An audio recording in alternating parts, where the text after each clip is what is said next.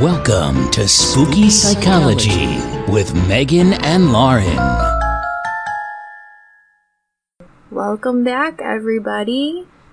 Welcome back. How have you guys been doing? How are we kicking out there? I'll leave some silence in the audio for you to respond. Oh, God. Thanks, guys. Thanks, guys. So good to hear from you all. It's so good to hear your beautiful voices in our heads while we record this. Y'all sound great. On a real note, though, thank you to all of our newer listeners. I feel like we've been hearing a lot from people lately. We have been, and we also, just based on statistics, have new viewers. So, hey guys, welcome. Thanks for joining us. Hey, how you doing? So good to see you all. Yeah, and I mean, as always, we always put out feelers, but for the newer folks, if there's any certain thing that you really want to hear about, let us know. We've been getting messages from some people who are also in the psychology field who are definitely interested in hearing more about our careers, so that might be a potential episode in the future. That could be definitely something. We're working on planning our episodes a bit farther in advance, so we got a plan, guys. But we're gonna throw in some stuff about us. Yes. Since you're interested in that. I mean, that makes sense. I feel like I've definitely, listened to podcasts where I'm like, I actually want to know more about, the podcasters, though, too. Yeah. So. Maybe if you guys have questions for us, just, you can send us your questions, and then we will answer them on an episode where we talk about ourselves and our careers. So if you got questions, things you want to know about us, send them to us. Yep. We're open to it. We'll do it. We will talk about ourselves for 2 hours straight. Anyway, so we have kind of a cool episode today. Do you want to tell our friends what we're talking about? I would love to tell our close personal and best friends what we are talking about today. Of course, they've probably already read it in the episode description and title, but today we are going to be talking about Slender Man. And more specifically, we thought it would be cool to do kind of just a deep dive into some cases that are psychologically interesting. Mm-hmm. So we're mixing up our format. So today we're just talking about one thing, one case. We're going to talk about Slender Man and the Slender Man stabbing that occurred in Wisconsin. Yep. Our neighbor. Our kooky neighbor. Our kooky neighbor to the north, Wisconsin. Hello, Wisconsin listeners. How are all of you doing today? Yes. Yes, so... You big cheese heads. You big cheese heads. Cheese is so great, but not when you're lactose intolerant. Lauren, I'm so sorry. It's very agonizing, I'll tell you the truth, but here we are. That's the real reason we had to take a break. Lauren was just so distraught over her difficulty with her lactose intolerant. She needed to take a week. I needed to mourn all the dairy. Yeah, we just had a big grieving session over some cheese, and then I ate all of the cheese. And I watched and cried silently. It was beautiful. A beautiful moment. But alas, here we are talking about Slender Man. This has definitely been in the news a bit lately. I know last podcast on the left covered Slender Man's story. We did kind of a deeper dive into it. But we really want to come at it from, the mental health piece of it. And talking about the girls. Because I feel like a lot of people don't really have any insight to talk about that part. And we wanted to. And I think when you see this a lot, you see a lot of the, alarmists, how does this happen? How can children, do something like this? And ultimately, we will answer that. We're going to answer that very clearly. We're going to answer. This is the introductory paragraph to today's episode. In this episode, we will answer how 12-year-olds could stab their friend. But, really there is an interesting thing that happens when you mix urban folklore, when you mix children having access to the internet, which is something we could debate the merits of quite a bit. There are pros and cons. Sure. and underlying mental illness, and how those things kind of intersected perfectly in this case to create a really bad situation. Trigger warnings. Oh, many. Many. Number one, children stabbing other children. If you don't like that, don't listen to this episode. Yeah, big trigger warning there. Lots of trauma potential, especially since, it is not... This is also interesting because it's a more recent case and it's such a publicized one. And so, quite frankly, obviously, if you are somewhat connected to any of these people involved, this might be rough for you, but I'd like to preface that we are not here to criticize the girls who did this. We're here to explain how this happened. Or their parents. That's not the goal either. Right. I actually read an article that was, written by their moms. I saw that, too. About their perceptions. And it's pretty emotional, right? Yeah. This is just a situation that is difficult, but it's good to know the warning signs, and it's also good to know that sometimes there aren't warning signs for violence. Sometimes there's warning signs that something's going on, but not that something like this is going to happen. Absolutely. And I think, two of the big things that probably will stick out from this episode are, one, warning signs related to mental illness, specifically schizophrenia. And then also a little bit of knowledge about the brain of an adolescent. And just as a parent or as a person who works with kids, just things to be aware of, and how, they may present as young adults, but they definitely aren't thinking like adults. Right. And this is might be offensive to any of our 12-year-olds listeners. Hopefully if there's you're none. 12 and listening, please go double check with your parents that this is appropriate for you. Right. Because they know you better than we do. Just double check. We don't want to traumatize any children, right? But 12-year-olds are still children. Yep. Very much so. Right. They are still children. And, sometimes they are children that look more like adults than other 12-year-olds. Sometimes they're children that act like adults. And it's not a negative thing, right? It's not like it's a bad thing. It's just developmentally. 12-year-olds are 13 to 14 years away from having an adult brain. Yep. It's always doubling be aware their life. of that. So it's just good to really just make that point. Also think about yourself when you were 12. Bring yourself back into that headspace for a moment. Horrifying. Yeah. Oh my god. What were you like as a 12-year-old? So at 12, I had braces. There was a lot of hair gel use because I didn't know how to do my hair. I'm pretty sure that was the year I got my braces stuck to the carpet, actually. So that was neat. Good time. A good family tale that we tell every so often. I'm sure you love that. I love it. Love it. Very socially awkward. Actually first started experimenting with internet chat rooms, which I had no business doing. So, yeah. That was me at 12. Just very awkward and uncomfortable. Yeah. What were you like at 12? At 12...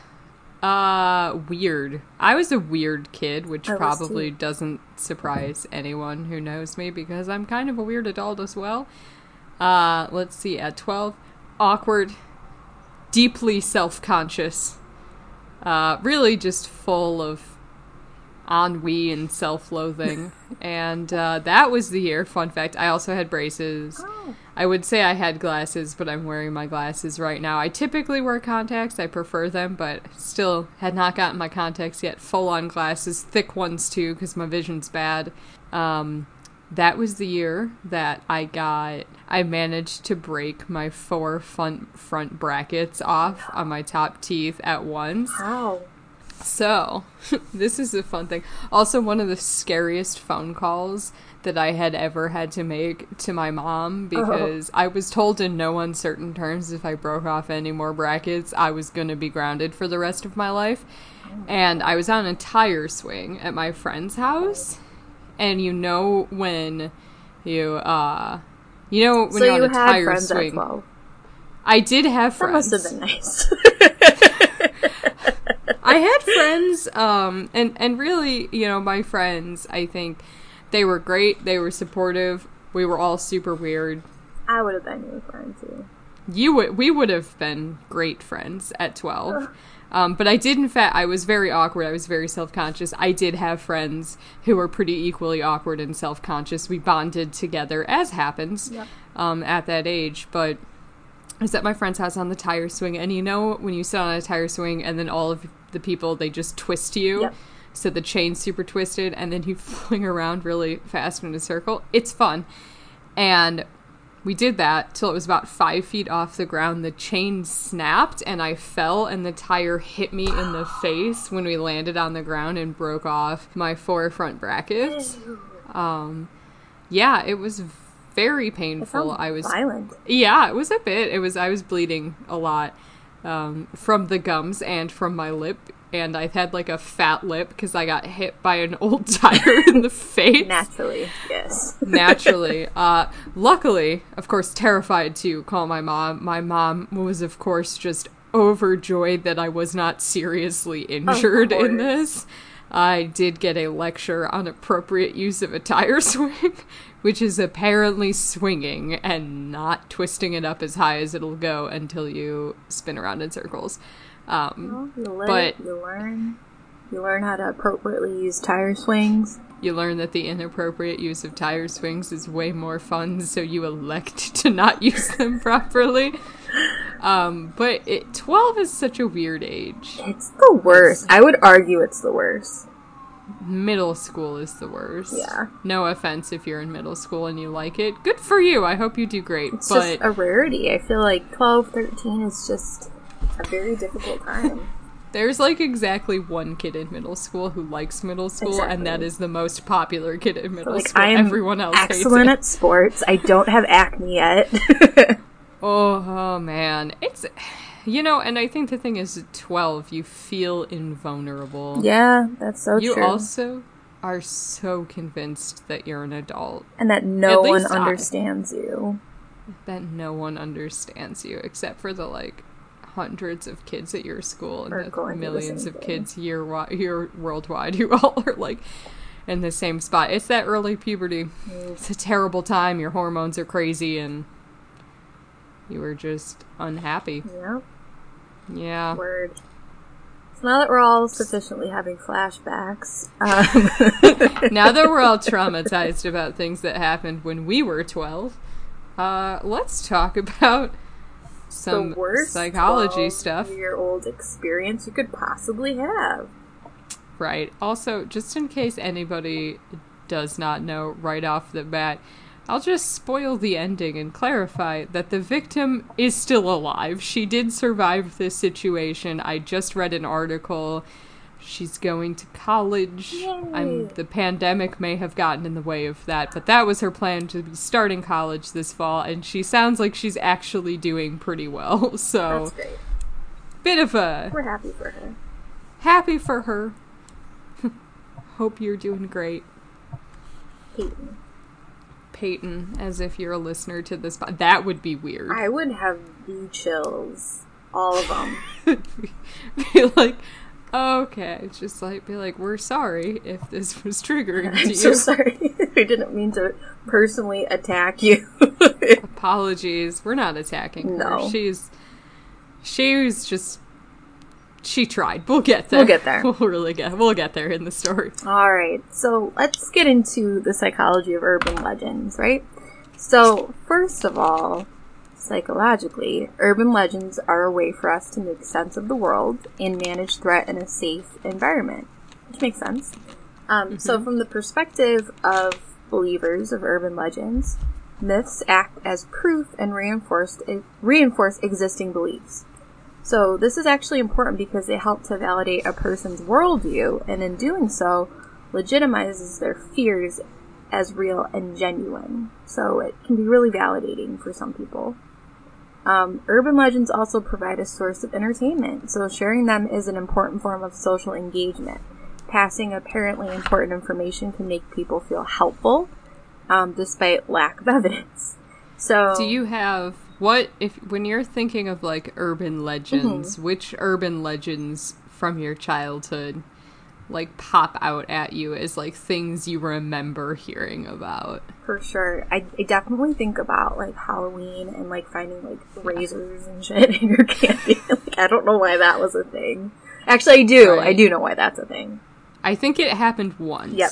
And it was it the is dad a real thing that to like his son is the real tea. It is a real thing that happened because one kid's dad is an asshole. Is an asshole. So other than that, really is not that big of a threat. Yeah. What urban legends do you think of automatically? I'm trying to. A lot's coming back because I've always been like very into folklore. The Thing, not the T Swift album that just came out. I have not listened to that, but folklore. We even have like books on Slovak folklore and everything here. So like I'm big on it. The one I remember hearing a lot when I was a little kid is like the girl who had the green ribbon. Oh, I love that around her neck, and then she takes it off, and her head falls off, and she dies. I don't know who all. Which like that one, I'm like not super sure what the point of that was. Yeah, but what it is did that make warning us of? But it was also so interesting to like hear that at a time when chokers were really big. I know. So, like, I remember actively wearing a ribbon after I heard that story. You would. I would. You would. Like that just tracks, quite frankly. Yep. But it is interesting how like a lot of people, you've kind of like heard the same ones, even though we grew up in different areas, still heard a lot of the same stuff. It's a big, folklore is like a big part of childhood, and like urban legends. For those a bit younger than us, the clowns. For us, those a bit older than us, also the clowns. Always the clowns. Always clowns. But, you know, and to the point of, you know, the reason why urban legends happen, like, it does make you feel important, and that, like, you're sharing important information with people, especially, like, when you're young, where you don't know a whole lot yet, and you're just like, well, I do know this, and I need to pass along this very important information. Mm-hmm. So, kind of interesting. Yeah. So, speaking of urban legends and stuff like that, the phenomenon that is closely related to that is false news. Fake news. And the websites which deliberately create sensational hoax stories in order to attract viewers, right? That clickbait. Consistent with urban legends, dissemination via the internet places an emphasis on topic rather than source. So from a social perspective, these stories become part of a collective reality. And then exposure to inaccuracies can have major implications, such as influencing how we remember things as a group. So, falsely remembering something that never happened actually has been dubbed the Mandela effect after... It's because we're therapists, so we just, like, Mandalas. have lots of coloring books of mandalas and how we can't say Mandela.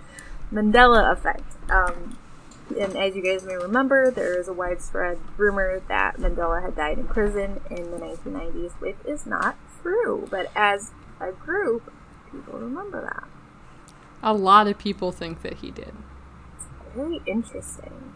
There was another thing about that. Yeah. There is a thing about, I think, the Mandela effect with, like, the way we remember, like, what certain, like, Disney characters wore, or, like, the titles of, like, certain Disney movies, but, like, it's actually wrong.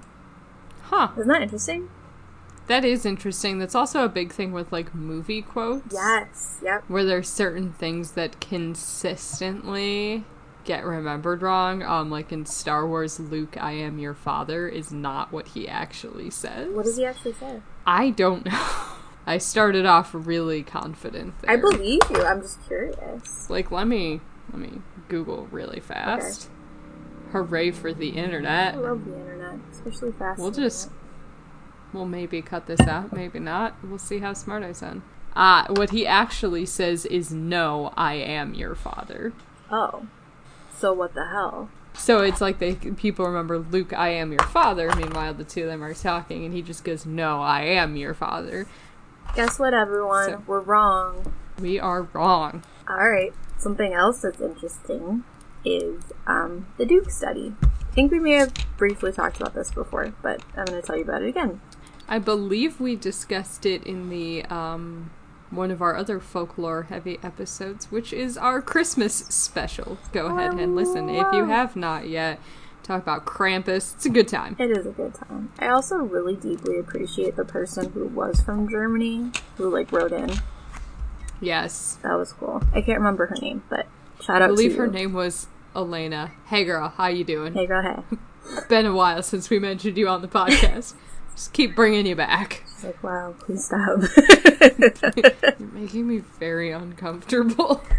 Alright, so the Duke study. So psychologists at Stanford and Duke universities had a theory, and they proposed that ideas are selected and retained in part based on their ability to tap emotions that are common across individuals.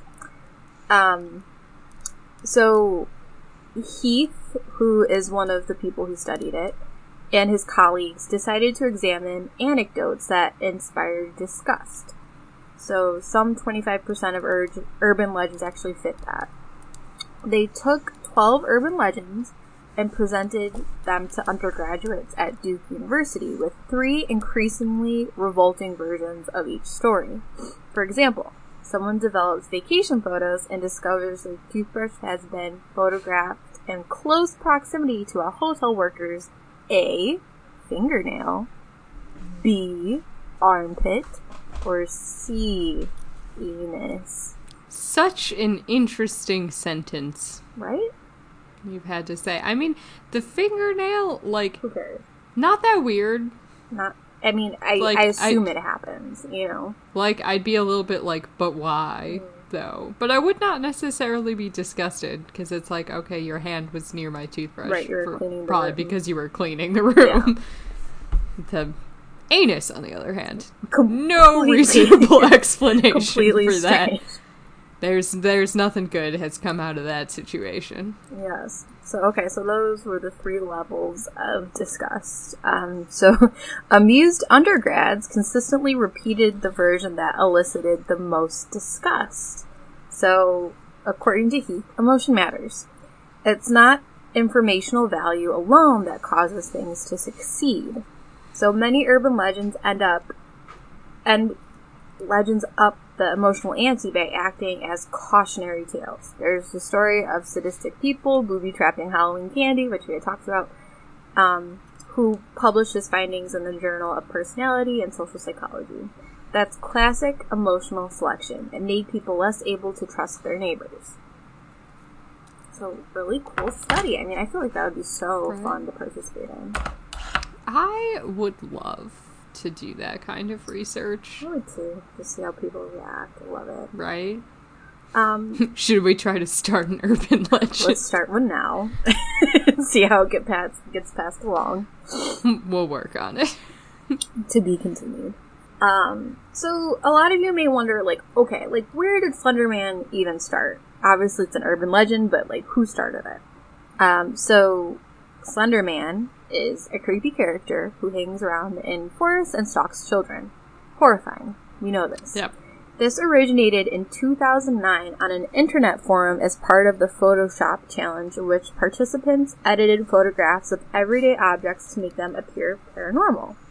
So Slenderman has since become an internet meme and been referenced in both video games and art. However, his popularity caused minor moral panic after it was discovered that violent attackers had been inspired by it.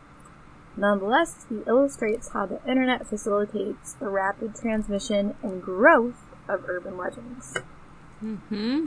Definitely. And for those of you who are not actually familiar with Slender Man, he's a tall man, very tall man, anywhere between 6 and 14 feet tall, depending on which version you are reading. He wears a suit. He does not have a face. Which is the most disturbing part to me. Is a bit creepy.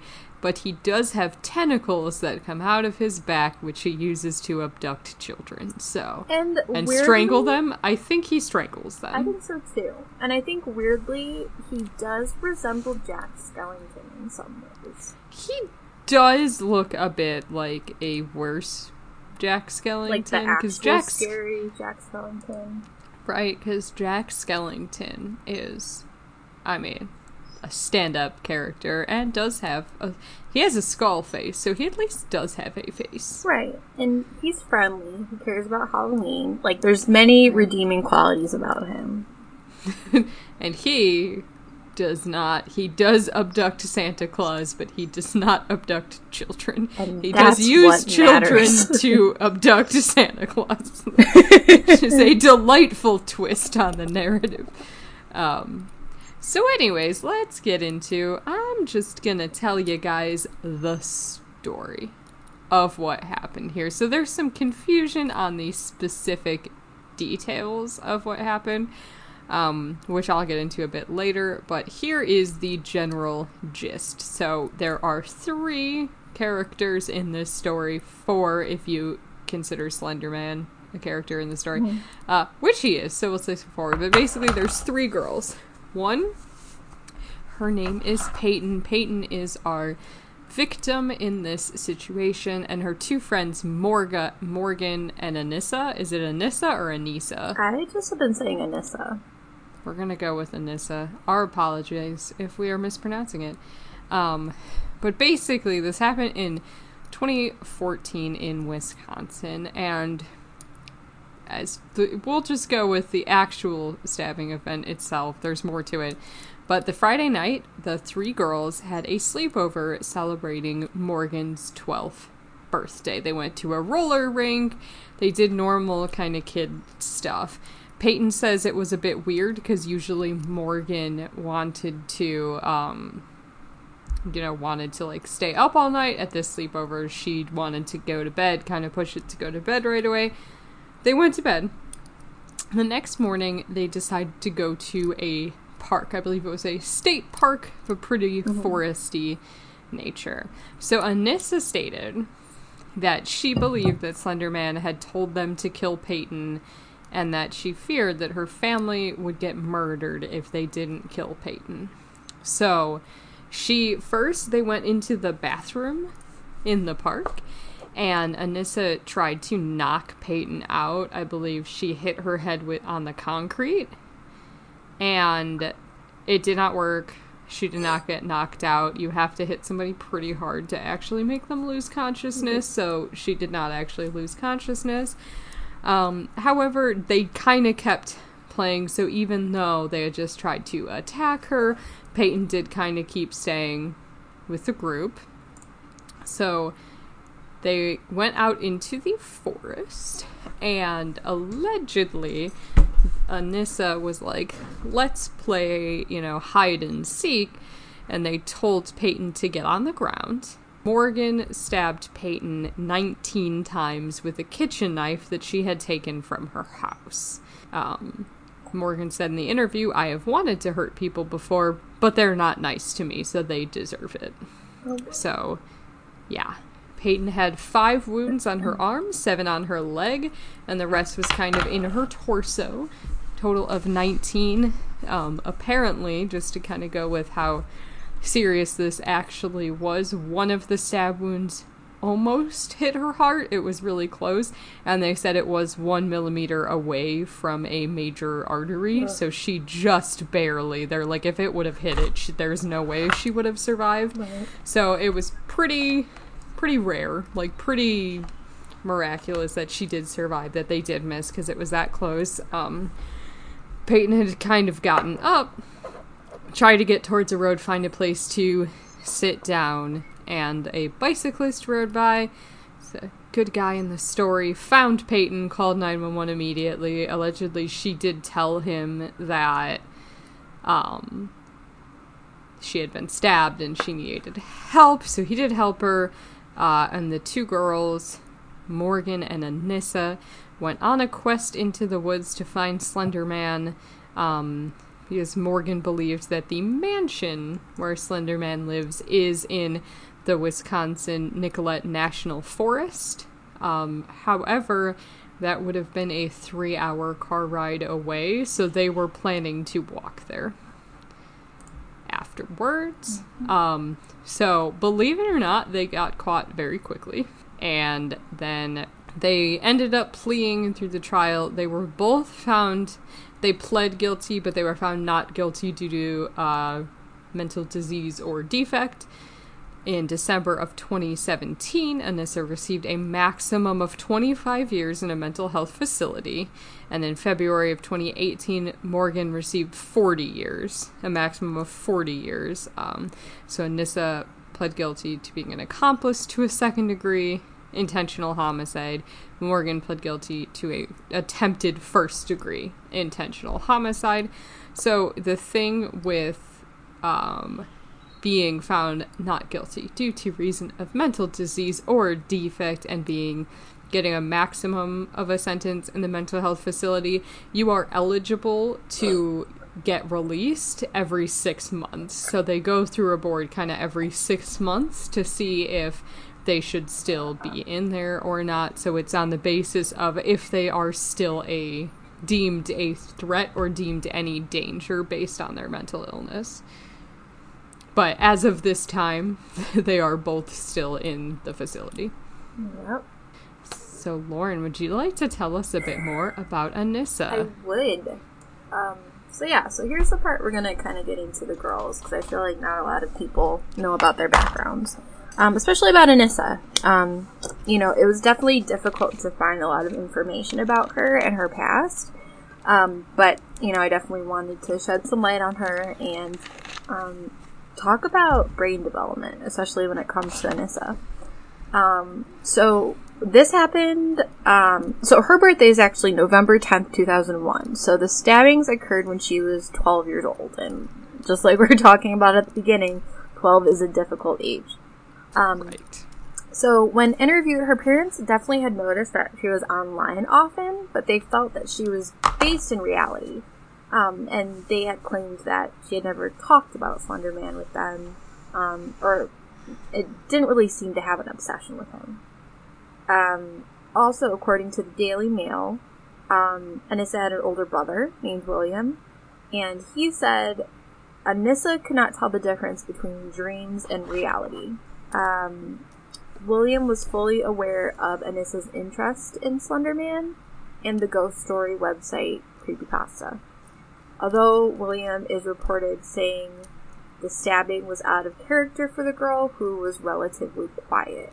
So there seems to be a little bit of a disconnect where, parents didn't seem to notice anything off, but her older brother definitely did. Also, there is a documentary called Beware the Slender Man that I think a lot of us have watched.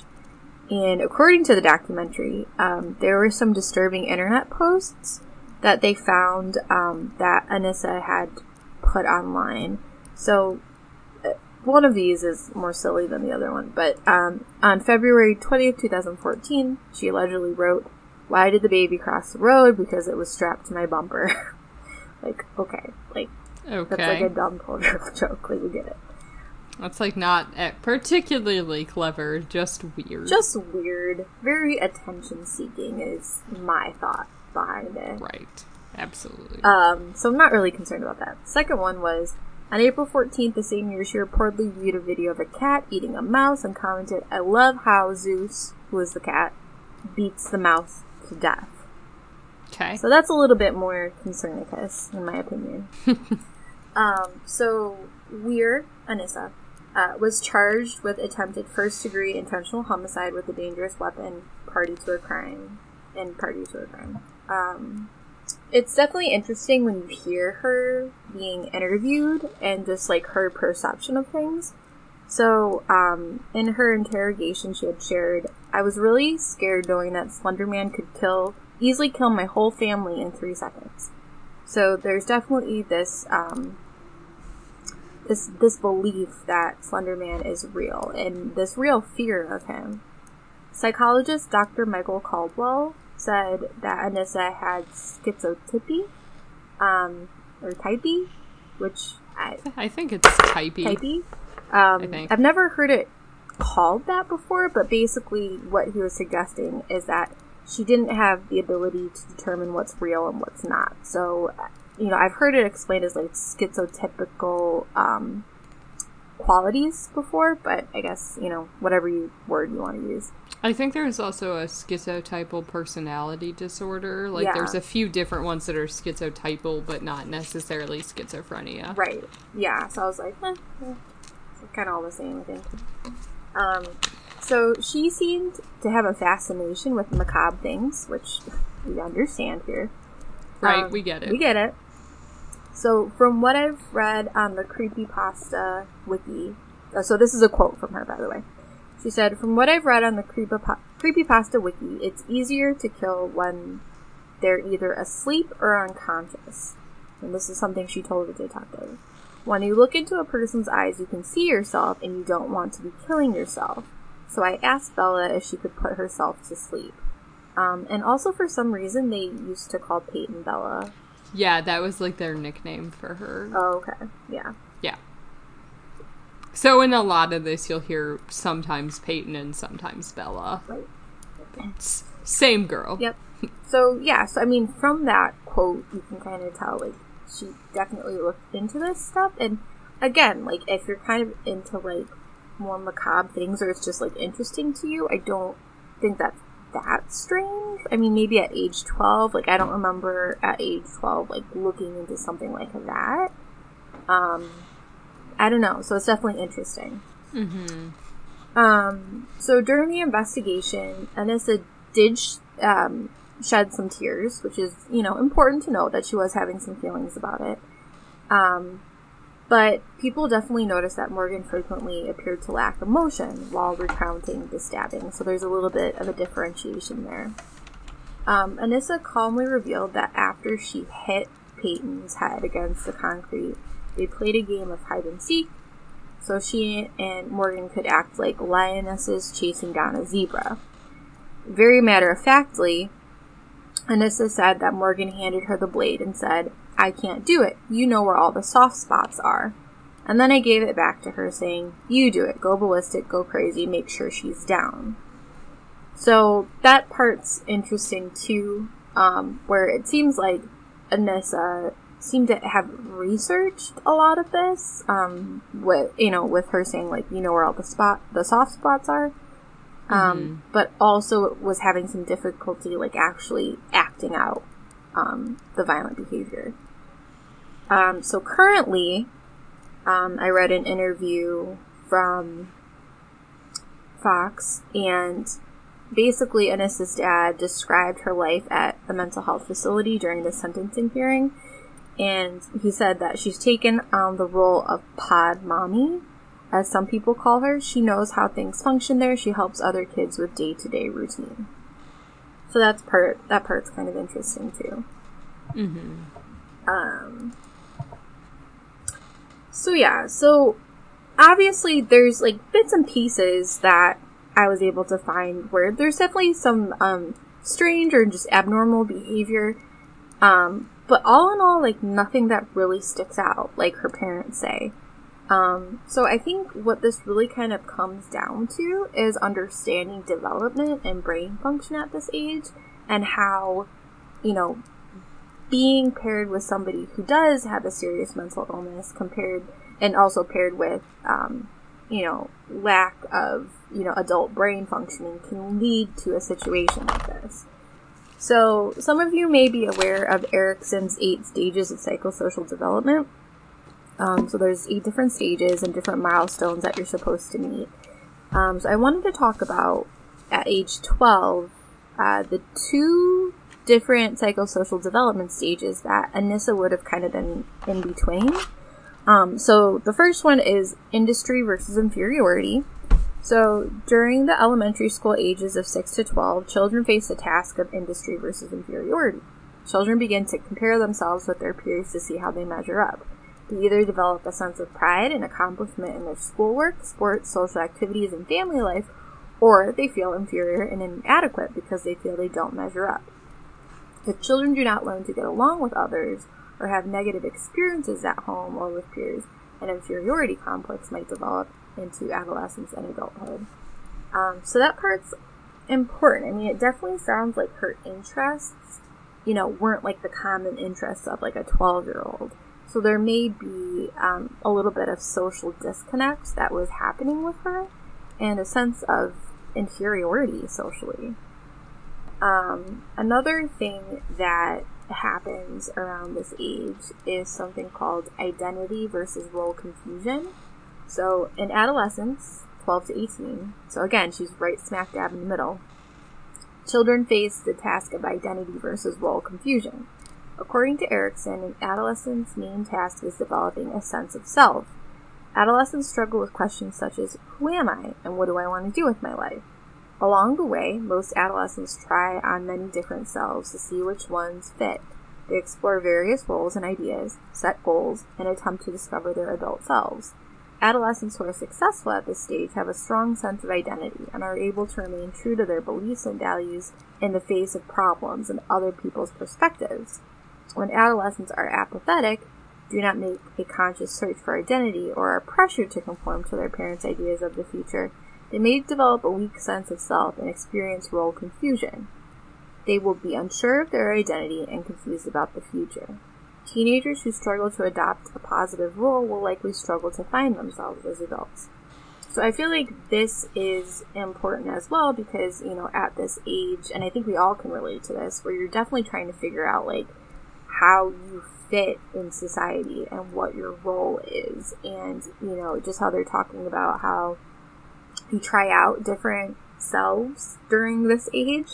So this could be, one of those things where, she was trying out a different identity and it got way too out of control.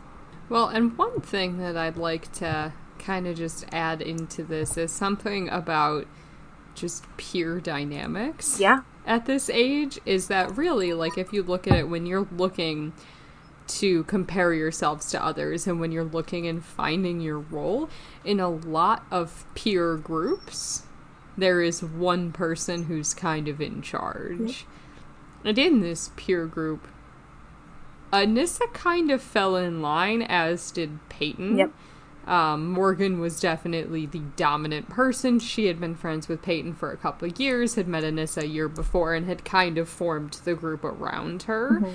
And so there is also that thing, if you end up, in a support role in your peer group, or if you end up being a more submissive role in the peer group to a really dominant peer, it can end up, a bit interesting in terms of following along. A lot of us have probably done stupid things because our friend wanted us to. Absolutely. Not to this level. Right. Right? This is more significant than, like, a stupid thing. But a lot of us have done really questionable things because that's what we felt we needed to do. Because a group leader wanted us to. Right. And especially at that age, like, that, strong drive to, like, really, like, fit in and belong somewhere. And we were kind of talking about it before we started recording, but just, like, the sheer, like, enmeshment that happens with girl groups during adolescence. Yep. So, not a lot of boundaries there. No boundaries. Just all the feelings and all. Also, to be fair, we don't, like, as a society, teach people how to set boundaries. Especially with friends. Like, I feel like we do a good job of, like, helping people, like, in romantic relationships, but friendships can be super toxic, too. Mm-hmm. So. That they can. That they can.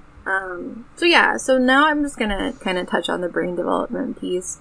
So, at 12, brain has stopped growing in size, but it's nowhere near done developing.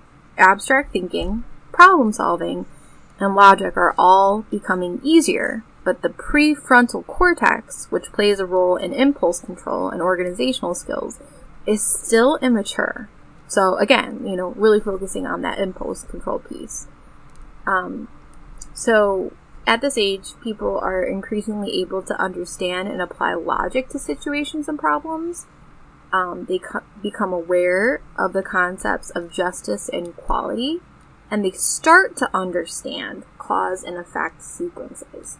So if you think about that, like, they're not able to fully understand cause and effect sequences, and they're having issues with impulse control. Like, these are major players in probably what happens. You know, that lack of impulse control and that lack of, oh, I'm noticing, like, I'm thinking about what the consequences will be if Slender Man isn't real, you know? Mm-hmm. Right, and the thing is, there's also a bit with, what is the phrase that I'm thinking of? My mind went totally blank there. Right, so if you're thinking about this, I'm just going to describe what I mean. Lauren, if you think about what I'm talking about, please just jump in with it. But really, even think about the fact, like, how much news we have to sort through on a daily basis, how much fake news there is out there. You need the cognitive ability to logically sort through information to identify what's real or fake. And to identify and recognize, like, oh, maybe this meme my friend shared is not actually based on, like, objective truth. Maybe the statistics have been modified. Like, there is a lot... Critical thinking. Critical thinking, thank you.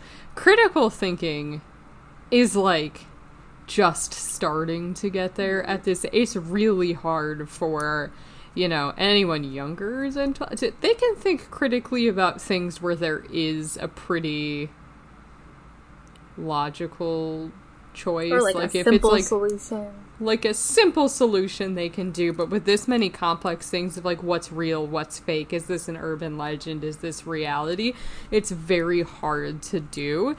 And you can probably think, when you were at that age, there's definitely some stuff that, like, the lines are blurred, for sure. Absolutely. So it's so hard because of where 12-year-olds' brains are. It's difficult for them to really critically think about what's happening. Thank you for jumping in. I got you. I could not come up with critical thinking. You explained it well. Oh, thank you. I can think critically. I just can't actually remember the term. So now, I'm going to tell you a bit about Morgan. And again, we are not trying to judge or shame Morgan at all. Morgan is a human being. Morgan is somebody with a significant and exceedingly rare mental illness.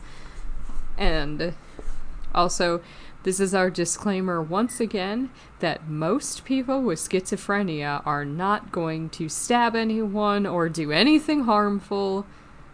Just a blanket statement that I know we always throw in there whenever we're talking about schizophrenia. This is the exception to the rule.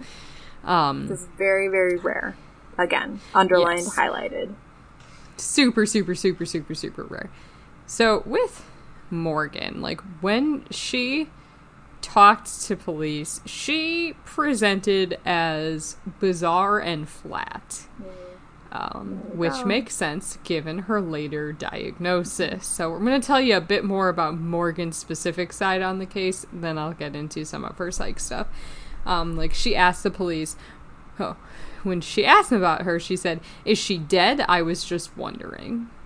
Oh. So because they found out partway through the interrogation, Peyton was already in surgery at the time. She had to get a lot of surgery. They weren't sure if she was going to make it or not. I think the girls found out during their interrogation that she actually had survived. Also, just something that I found about Anissa during this that I forgot to mention, and probably goes into a bit more of Anissa's part in this versus Morgan's part in this, is apparently when Peyton tried to stand up right after they stabbed her, and Anissa told her, "No, lay down, you won't bleed out as fast then." Oh. And, told her that if she stood up, she would bleed more, and they did tell her that they were going to get help. They were not going to get help, right. But they did tell her that. So that, she did actually get up and go get help, but Anissa did. I'm not sure if she was intending on helping her or where, but they did make note that she said that. And that's what's weird, is, like, there's, like, this part of her that, like, plans and is very, like, interested in it, but then there's also, like, this, like, very empathetic side, too. Mm-hmm. Right, and it's so strange because, as I'll point out, some of the specifics about the case are confusing as to which girls specifically did which part in terms of planning. It's very hard to tell. But, you know, other things, like the detective said, it didn't, like, seem to concern Morgan if Peyton was dead or alive. Like, she didn't really seem that bothered by it. She said, I might as well just say it, we were trying to kill her. You know, she explained that they attempted the murder to appease, quote, whoever Anissa is talking about. She made it seem necessary. This is gonna get me arrested, isn't it? So she was, like, really, really strange during the interviews. Not what you would expect from a 12-year-old. Yeah. And so Morgan initially said that there was a man that Anissa knew that she didn't know, and that's the person that was making us do it. So she did really... They both blamed each other Which in is the interrogations. very 12-year-old-y. Right. Yeah. They're like, it was her idea, but apparently initially she said it was a man that Anissa knew, and so the police kind of thought that this might have been a thing over a boy for a while, awkward. like an argument over a boy. And then, yeah, Anissa told police that it was Morgan who said, we have to kill Bella, and that it was Morgan who found out that the Slender Man had this big mansion in the middle of Nicollet State Park, or National Park.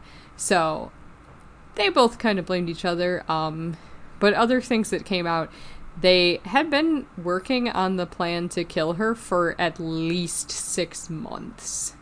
So this was not a spur-of-the-moment thing. They were researching, they were plotting. They had 3 different plans. So the first plan was to duct tape her mouth, stab her in the neck while she was sleeping.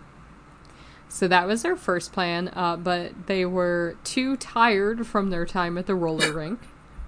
It's not funny, but it's just like, oh my god, that's such like a 12-year-old. That's such 12-year-old logic, like, a bit tired because I was rollerblading, right? And then Morgan took the knife from her kitchen, and they decided to kill Peyton in the park bathroom specifically because there was a drain in the floor for the blood. So again, they didn't want to make a mess. Very simple problem solving, right? And then they decided, but they didn't do that. Then they decided to play hide and seek, got Peyton to lie down. When they asked her what happened next, Morgan said, I already told you, stab, stab, stab, stab, stab. It was weird. I felt no remorse. I thought I would, but I actually felt nothing. So that's pretty significant. Yeah. So they found Morgan had a bunch of hidden drawings and journals all about Slender Man in her bedroom. They found Slender Man and dolls that had their hands cut off, arms cut off, legs cut off. They found thousands of internet searches, including things like how to get away with murder and what kind of insane am I. Interesting. So she had been searching for a while. The detective said that she definitely had a clear sense who was the ringleader, who was driving this. Between the 2 girls, it was definitely Morgan. So they figured it out pretty quickly, despite the girls doing this. And later, Morgan was diagnosed with early onset schizophrenia. So schizophrenia presenting before the age of 13 is exceedingly rare. It's about 1 in 40,000 people, which is so very rare. 1 in 40,000 children will get this. Unheard of, basically. Right. So her dad also has schizophrenia and had been hospitalized multiple times in his teenage years. So he had it earlier, not as early as she did from the sounds of it, and he did not stab anyone. Again, that doesn't mean that they should have known. Right.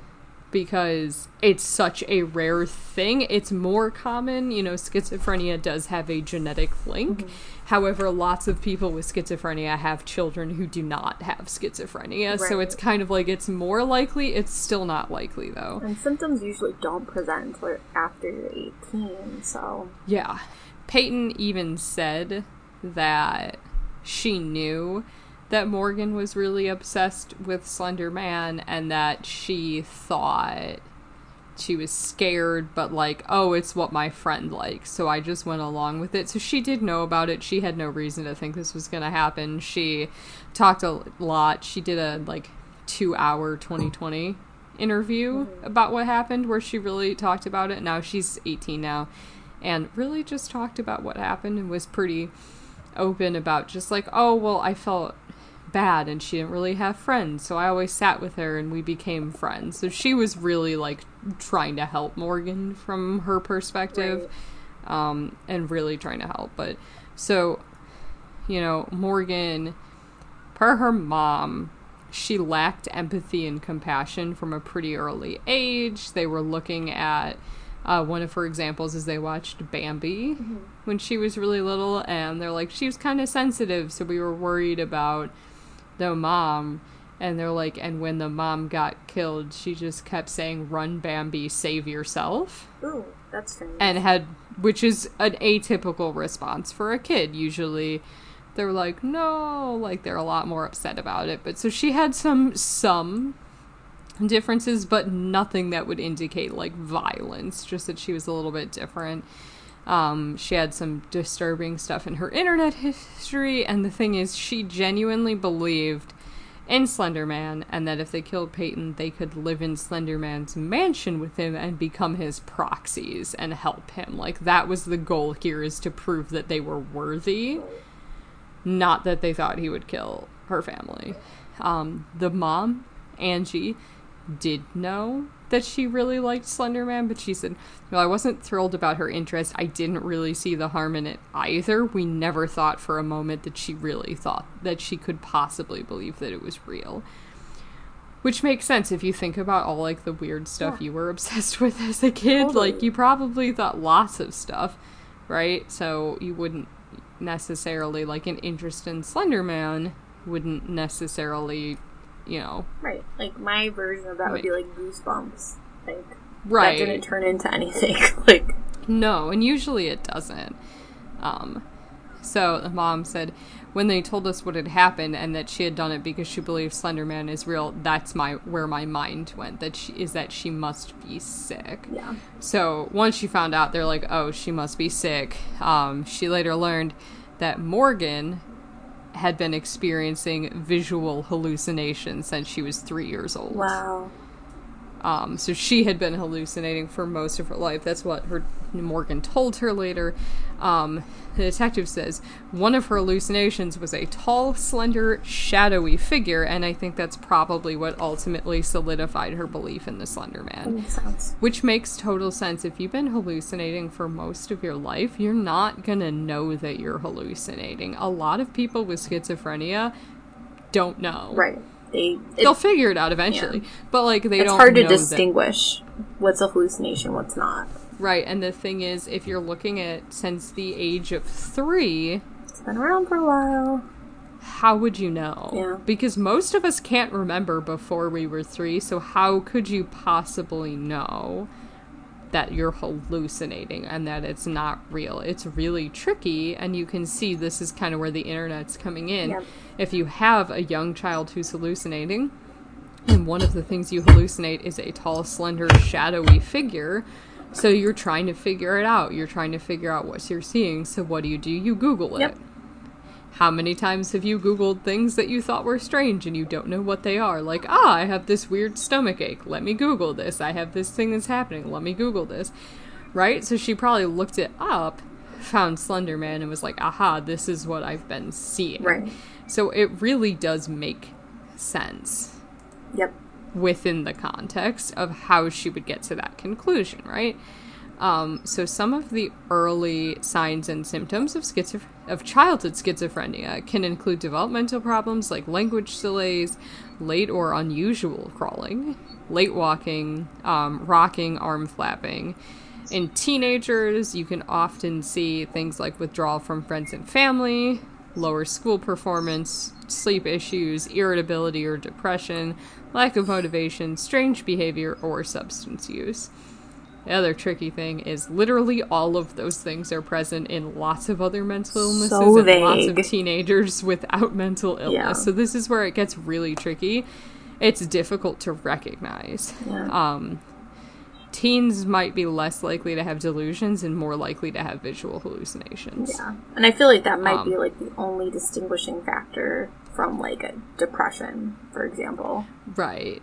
And the biggest thing is, they specifically say, with schizophrenia, the earlier your symptoms onset, typically the more extreme your symptoms are going to be. It is exceedingly rare for children to have schizophrenia, and when they do, it is severe symptom presentation. Right.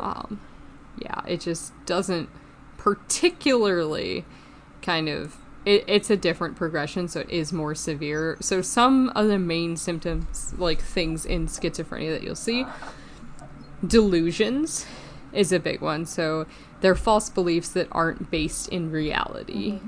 Delusions can be, a major catastrophe is about to occur, that you are like an exceptional human being, that another person is in love with you, that everyone's out to get you. Delusions can be lots of different things. Delusions are a bit harder to pick up on than hallucinations, because depending on, especially like if believing that another person is in love with you, you might just be, it might be delusional, but the way that you tell other people that may or may not make it obvious. So like delusions can be hard to pick up on. Right. Hallucinations usually involve seeing or hearing things that don't exist, but in people with schizophrenia, hallucinations have the full impact of experiences that are actually happening. Hearing voices is the most common hallucination. Right. Just a fact, I don't know where I learned it from, Lauren, maybe you've heard this as well, but actually... there is some cultural differences in people with schizophrenia in the voices that they hear. In America, they tend to hear negative voices, and in some other countries, the voices tend to be pretty positive and encouraging, which sounds like it would be a more... pleasant. it'd be more easy to, like, live with that. Yeah, like, oh, we're good. Yeah, like, okay, cool. Like, you're amazing. Thanks. Like, it's still a problem, but it is, like, interesting that it presents differently, the same symptom, like, what happens. Well, right. And it's interesting, too, because if you think about schizophrenia from, like, a way, like, a creative way, it's basically, like, the brain's creative way to manage serious amounts of, like, stress. It's basically helping your brain to cope with things. So... it also makes me wonder, too, like, what kind of things Morgan was going through where, like, her brain just has learned to adapt this way. Right, and, like, I mean, there's a lot we don't know. Like, obviously, she genetically had it, but for it to go in this, like, specific pattern, to go to this level, like, it is, like, there's not a lot known about how exactly this happened, other than kind of, like, the schizophrenia and the peer group and how that escalated. But I would be curious to know more about, like, where the interest started. Right, absolutely. And a lot of times when people hallucinate hearing voices, it, like, I've heard from people, it's a lot of, like, hearing someone say your name. Mm-hmm. Sometimes they're usually comments. Yeah, it's usually not, like, command hallucinations. Right. Those are pretty rare. It's more of, like, that's stupid, or you're stupid, or why would you do that? Why? Yeah. Yeah. Disorganized thinking, which is inferred from disorganized speech. So there's something called word salad with people with schizophrenia. Well, they will just say strings of words that, like, make no sense. They'll say it with the inflection of an actual sentence, but they're not saying words that make any sense together. It's very confusing in writing. Have you ever seen it in writing before? No, I have not. So, when I used to work at that residential facility for people with schizophrenia, there was a person there who used to write, like, books, basically. And it was one of those things where, like, the words they were using, like, together. Like, it didn't make sense, but the flow of it, like, went with, like, a flow of, like, a sentence structure. So it was, like, very interesting, because it's like, okay, this doesn't mean anything, but, like, logically, it's, like, the right pattern. Yeah. So it's just, like, like, the words that are being recalled are not words that make any sense in the situation. Exactly. There can also be extremely disorganized or abnormal motor behavior. So, in some, and this is the thing, it says this may show in several ways, from childlike silliness to unpredictable agitation, behaviors not focused on a goal. It can be include resistance to instructions, bizarre postures, lack of response, or useless or excessive movement. Think about if it can present like childlike silliness. Yeah. How could you tell? You can't. You can't. Like, some of these things, like unusual postures, excessive movement, all of that is not like, that abnormal for children. Exactly. Right? And the thing is, like, the tough thing, that, you know, and the detectives did say that during the interviews, she was responding to people that weren't there. Oh, yikes. And she was responding to things and people that were not in the room, like talking to the coroner, stuff like that. But it can be really hard to tell, and the thing is, like, it is entirely possible, and in this case probable, her parents didn't know. Yeah. Her mom did not know. And she's kind of talked about, like, wishing that she knew and all of that. But, like, it's also just, like, how could she necessarily tell if she wasn't, like, talking to the coroner all the time at home? Like, how can you necessarily tell? Right. 'Cause even if you think about now, like, if you knew your child was alone in a room and you heard them talking, now you would assume that they were on the phone. Right. They're on their phone. They're calling a video someone. game. They have their headset on, you know. Right. There's so many things that's like excessive movement or like bizarre posture, not responding. All of those things might not seem as strange in children as they would in adults. Right. And it does get this is where it gets murky. Another thing, I think the one that's really important in this to explain her behavior in the interrogation is negative symptoms. Right. So schizophrenia has positive symptoms and negative symptoms. Positive symptoms are things that they have that other people don't have. Mm-hmm. Things like delusions and hallucinations, disorganized thinking. Negative symptoms are things that most people have that people with schizophrenia do not have. Some of the main examples are lack of emotion, lack of eye contact, and flat affect. There we go. So all of those things where they kind of... And the thing is, like, you can think about a child saying, like, I felt nothing. Like, is she dead and not responding? It's something that can make the person seem callous. It can make them seem like they're a psychopath, like they don't have empathy. But it could also be schizophrenia. Absolutely. It could also be an incredibly depressed person. Right. That's might have the flat importance affect, lack of emotional expression. Yeah, and that's the importance, and maybe, like, the moral of the story is, like, if you're having a child who really is lacking in empathy or emotion, take them in to see a therapist, and the therapist can help you figure it out.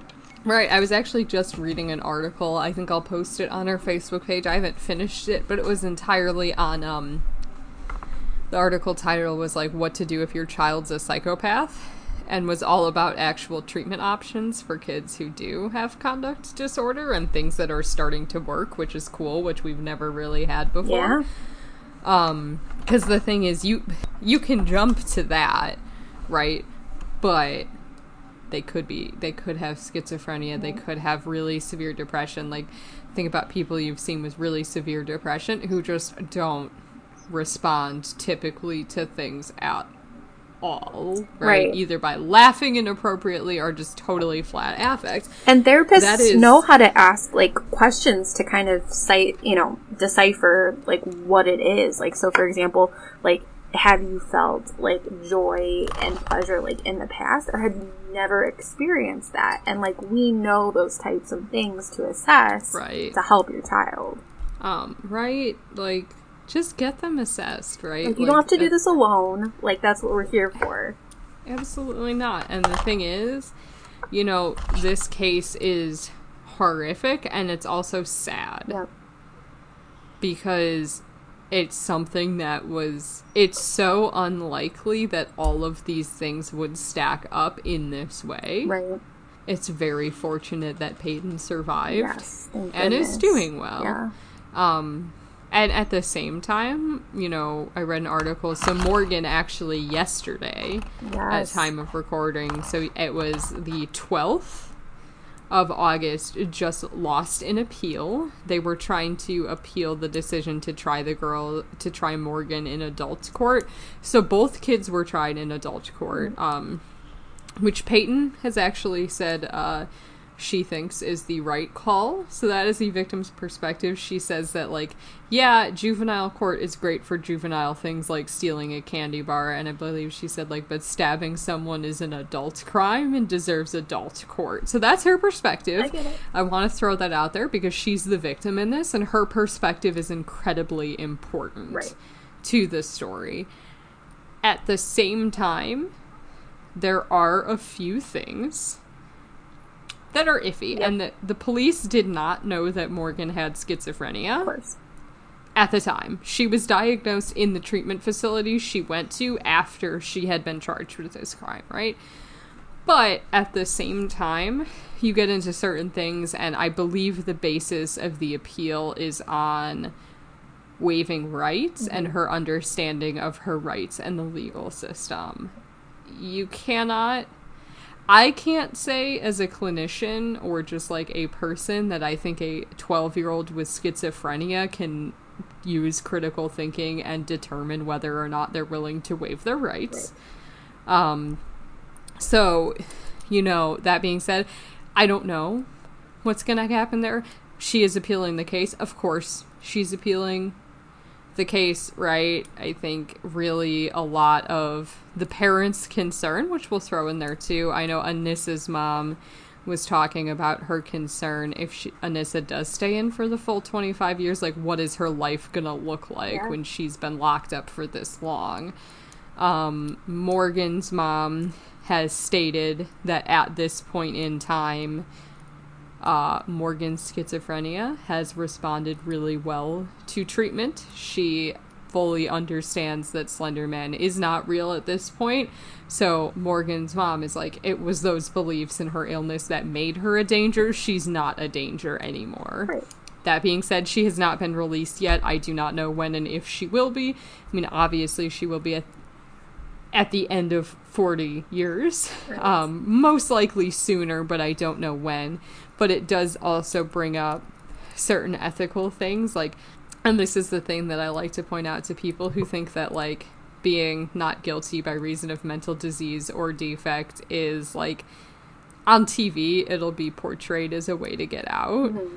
This is the reality. She could be in there for up to 40 years and can only get released if she's determined to no longer be a threat to really go through. But that is kind of the basis of their appeal. Mm-hmm.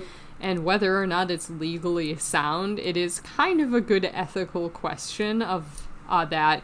The state's attorney are basically arguing that they had enough evidence to convict, even if her confession was thrown out, and that it doesn't really matter.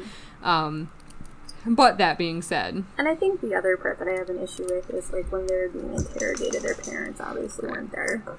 They were not in the room. They were at the police station at some point, but they didn't necessarily... There was a lot of confusion. I don't know Wisconsin state law. Right. I think they would have to get the parents' permission to interrogate them. It's unclear what they knew about what happened. I don't know the specifics of them, you know, in their interview, if they were even interrogated, if they were just talked to. I haven't watched the videos or anything. I know there's some online, but they're 12. Right. And with one of them, you know, being in a shared delusion, which shared delusions in friend groups are also exceedingly rare. They're usually in siblings, parent or child, or married couples. Yep. It is rare in a friend group. But even that, you're looking at 2 children with severe mental illness. And just probably not understanding the gravity of, like, whatever they say is being used against them. This isn't like a chat with, like, a counselor or an adult. This is so much heavier.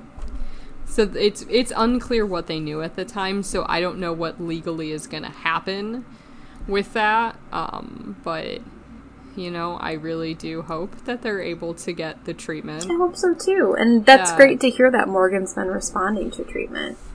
Right, and hopefully, you know, that their illnesses are able to be managed and that they are able to have, you know, whatever life is best for them. I hope that, you know, also Peyton, I'm assuming, has had some treatment for the sheer trauma of being stabbed by your friends, and hopefully she, you know, she's thriving. She actually had said that without this happening, she would not have had her direction in life that she has now. She actually wants to go into the medical field, kind of inspired by the doctors and nurses who saved her. There's that post-traumatic growth.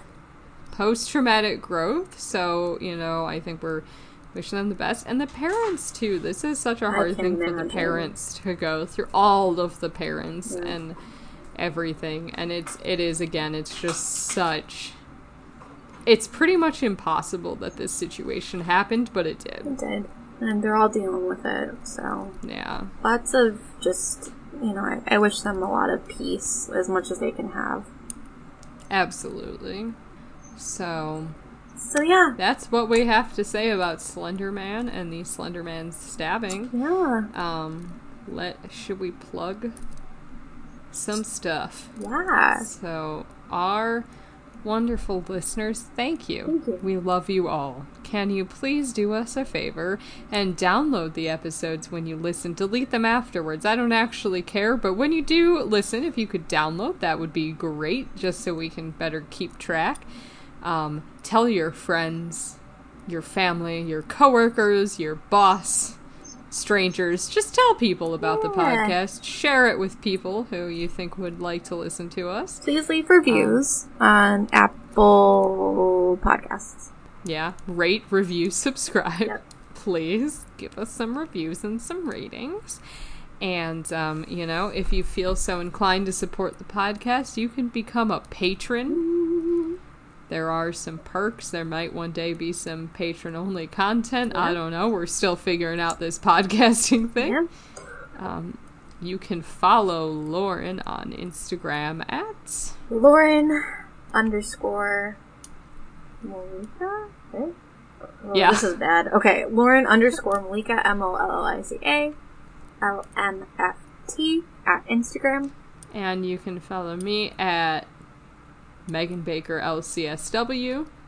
You can follow our Facebook page, Spooky Psychology St. Charles. We post lots of updates on there. And what's your good shit? My good shit. I did not think of good shit. That's okay. I can do one beforehand. You can do one. Let me find some good shit. Okay. You guys may have seen, but I definitely wanted to give a shout out. We recently became brand ambassadors for Don't Be a Monster. Did. We love this non-for-profit. They do a lot of amazing work going into schools and helping with anti-bullying, and that's super important and needed right now. And they have a fun twist. They definitely use Halloween and spooky themes, and we're all about that. We've definitely donated to them in the past, and you know, we continue to support them, and we're just very happy to be considered and partnering with them. Yes, we are very happy about that. It's pretty exciting stuff. So be on the lookout. We've also got some other stuff coming up, but it will have already happened by the time we release this. You can plug it though. Maybe people want to go check it out after. I don't know. Thank you for listening to The Science Behind the Scare on the 16th. We're getting interviewed on that, but this won't be released till after that happens. So if you did listen, thank you. And if not, go back and check it out. Yep. Science Behind the Scares school is cool. Oh my god, I can't talk. Nick runs it. He's very nice. He has been in the haunt community for a long time, doing various different things. And he really breaks down the science behind a lot of different things when it comes to FX, different haunts. He has really cool guests on, and we're very excited to be on his show. Right, and I think my good news that I will plug some good stuff going on is just that our podcast has grown quite a bit in the month we were off. It was our weird. most downloads ever. We have now over 14,000 downloads, which is great. Thank you guys. We've got 2,000 unique listeners on Spotify. It's crazy. We haven't checked all of our stats, so who even knows? But we've been growing, and that's cool, and we would like to keep growing. Absolutely. You guys are definitely encouraging us, so. Thanks, friends. Thanks, friends. Alright, well, take care, spooky peeps. We'll catch you next time. Thanks for getting spooky. Thanks, guys. Bye.